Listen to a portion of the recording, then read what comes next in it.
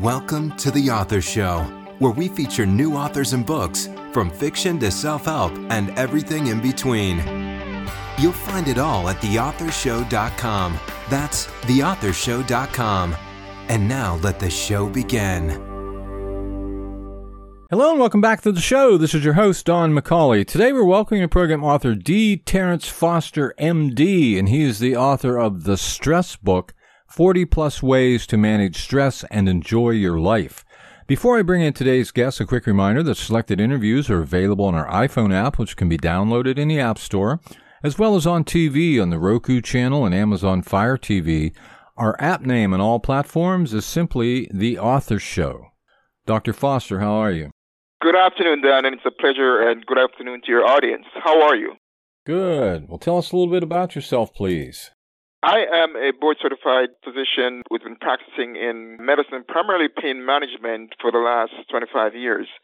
I've seen a lot of patients who have been struggling or suffering with stress as well as pain.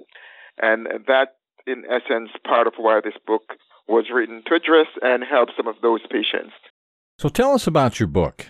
Okay, so my book, the S.T.R.E.S. book, 40-plus Ways to Manage Stress and Enjoy Your Life, came about just about when the thought came to me at the beginning of the pandemic in 2020, or at least when it starts picking up steam, as you'd say. So at that point, I used to do a number of YouTube videos about the coronavirus, and I did one about stress, and it seemed to have attracted a lot of people, and a lot of comments and interest were generated from that.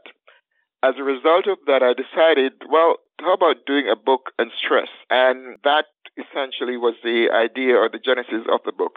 Now, this book is a book that is really essential in helping people who are struggling in a lot of ways, struggling with toxic relationships, making intentional decisions, struggling with stressful jobs, dealing with destructive behavior, and a number of other challenging situations. Now, who did you write your book for specifically? Who's your target audience? That's a very good question, Don.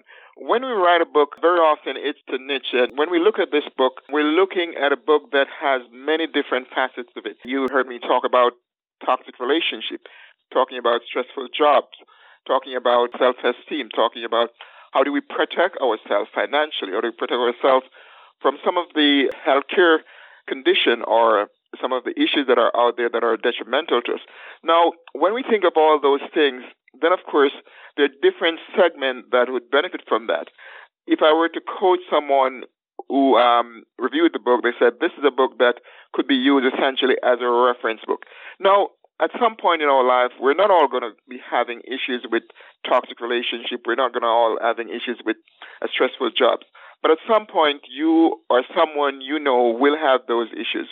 So this book is geared primarily for adults, but the main thing is that there's so many important aspects that were covered that will make a difference in terms of people managing stress and, more importantly, preventing themselves from being in stressful situations. So could you say there's any type of central message or perhaps underlying theme that you would say runs throughout your book? There are many things that run through the book, Don. One of the main things that I try to stress much is prevention.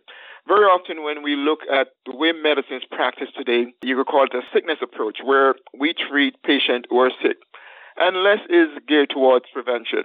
The same approach is taken in a lot of cases with respect to stress management. And what this book focuses primarily is how do we prevent stress? How do you prevent yourself from getting in situations where it's so stressful and you just can't find your way to get out of it, or you just can't find the means or the necessary things to do? Reading this book, utilizing some of the action plan that we put into this book will definitely make a difference in terms of what you can do and how you could manage stress, and not just manage stress, but also prevent stress, which again, is the central theme of this book, prevention of stress. So if you could compare your book with any book out there we might already be familiar with, which book would it be and why? You know, that's an interesting question. As I think about it, there's so many great books out there. And one of the books that I really like, and it was written by Stephen Covey, and I believe it's called 7 Habits of Highly Successful People. My book, in a lot of ways, have some similarities to that book, where it looks at what are the challenges people are going through, and how can they utilize those challenges and make their life better?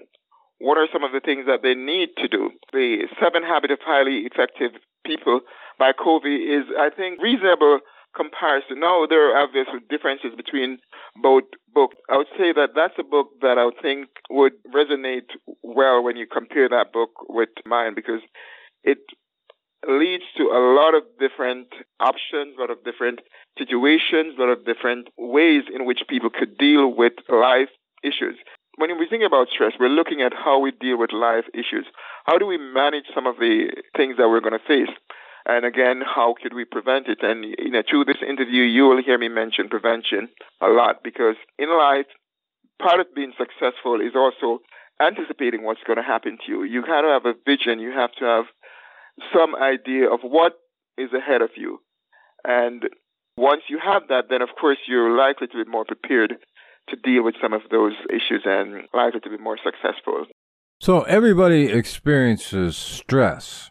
At what point do you believe that we have to start to be concerned about the amount of stress that we're experiencing?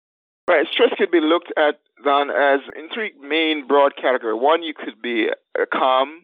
That's our calmness. That's a state of stress. Or you could what we call eustress, or you could be in distress. Calmness can be a good thing, but in our case, if you're living without stress, then you are essentially at a very low level of life, very low productivity. Now, there are times when if you have a long day and you're feeling calm and good, that's all great. Or if you go to the other end where you are in distress, where you are so overwhelmed by all the different challenges that you're facing, then of course, that also is not a good state of being in, because then you're not likely to be productive. So the best option or the best state to be in is to be in what is called eustress, where there's a certain level of stress where you're functioning and you're functioning at an optimal level where you're able to get things done and you're motivated to get things done because you're under stress. For example, if you're stressed about having an examination, that's a good stress. If you're stressed about a new job that you have obtained or a new position that you have acquired in your job, and now you're worried about or stressed about how you're going to perform, that stress has a healthy component to it. So stress in of itself is not always a bad thing. And stress is essential in terms of motivating, in terms of driving us, in terms of taking us to a different level. Now, you mentioned that you talk a lot about prevention. How in the world can you prevent stress? Let's take an example. Now, let's say you fail to have appropriate protection for your estate. You fail to have a will, a living trust. Then, of course, what happens when one of your significant partner or children pass away?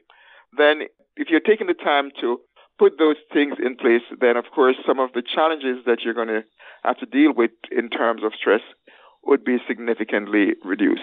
So that's one aspect. Let's say, for example, you have determined that, okay, well, finances is a common one. A lot of people just fail to have a budget.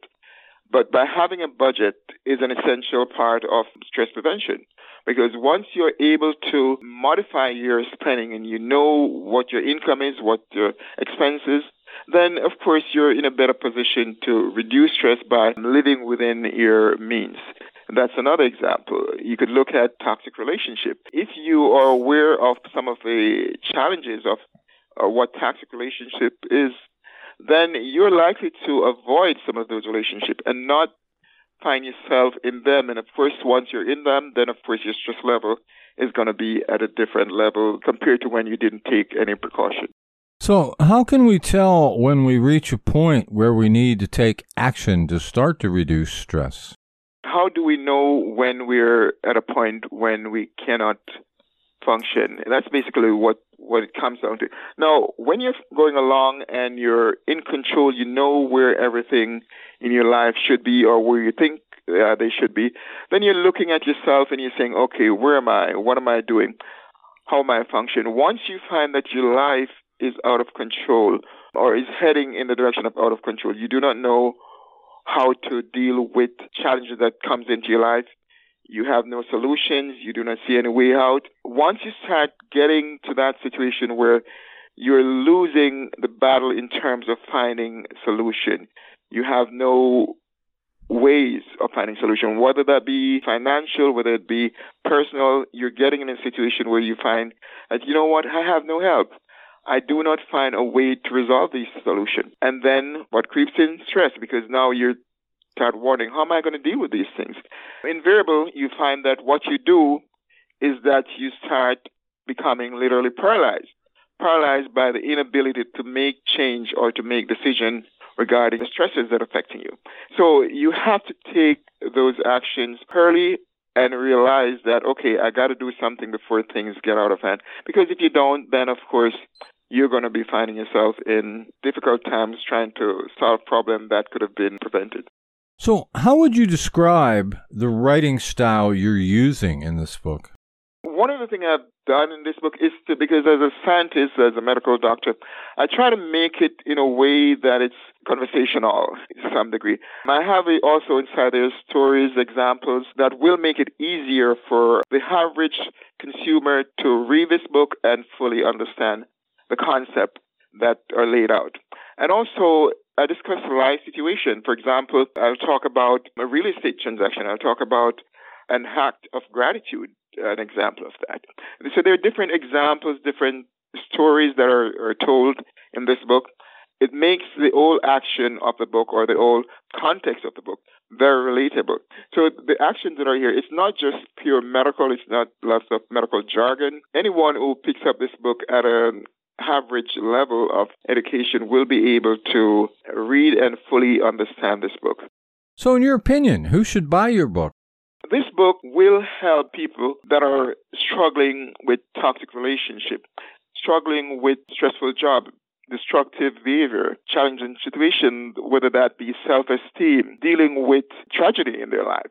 These people who are having these things, along with so many, will find that this book is filled with over 40 plus different effective ways that they can manage stress and prevent stress and enjoy their life. So when you look at the myriad of options that are given to people in this book, even though they will not be using all of them at the same time, they will find very, very useful information in this book that is going to make a big difference in terms of how they approach life, how they approach their daily activities, and then how they manage their overall day-to-day affairs. Because sometimes in life, we tend to look for one big thing that we're going to solve. If we step back and address the small issues, then the major issues will become less of a challenge and be of more significant benefit in terms of helping us to grow and to develop in a way in which will be less stressful. Do you have a website? Yes, I do have a website. It's dterrencefoster.com. This has been just great. Our guest today has been D. Terrence Foster, M.D., and he is the author of the S.T.R.E.S.S book, 40-plus Ways to Manage Stress and Enjoy Your Life. Dr. Foster, thanks very much for being with us today. It's a pleasure to be here, then, and thank you so much. This is Don McCauley, wrapping up another edition of The Author Show. Go out there, buy the book today, and please share this interview with your friends so that they, too, have the opportunity to discover our guests and their work. The Author Show can be accessed at any time at theauthorshow.com. Selected interviews can also be found on major platforms like Amazon Fire TV, the Roku channel, iHeartRadio, Spotify, Amazon Music, and many more. And whether you're an author who would like to be featured or a reader in search of new books to read, The Author Show is a great place to start. Check us daily as we continue to introduce wonderful authors of very interesting books on The Author Show. Thanks for listening to The Author Show. Find out more about authors and their work at theauthorshow.com. Theauthorshow.com.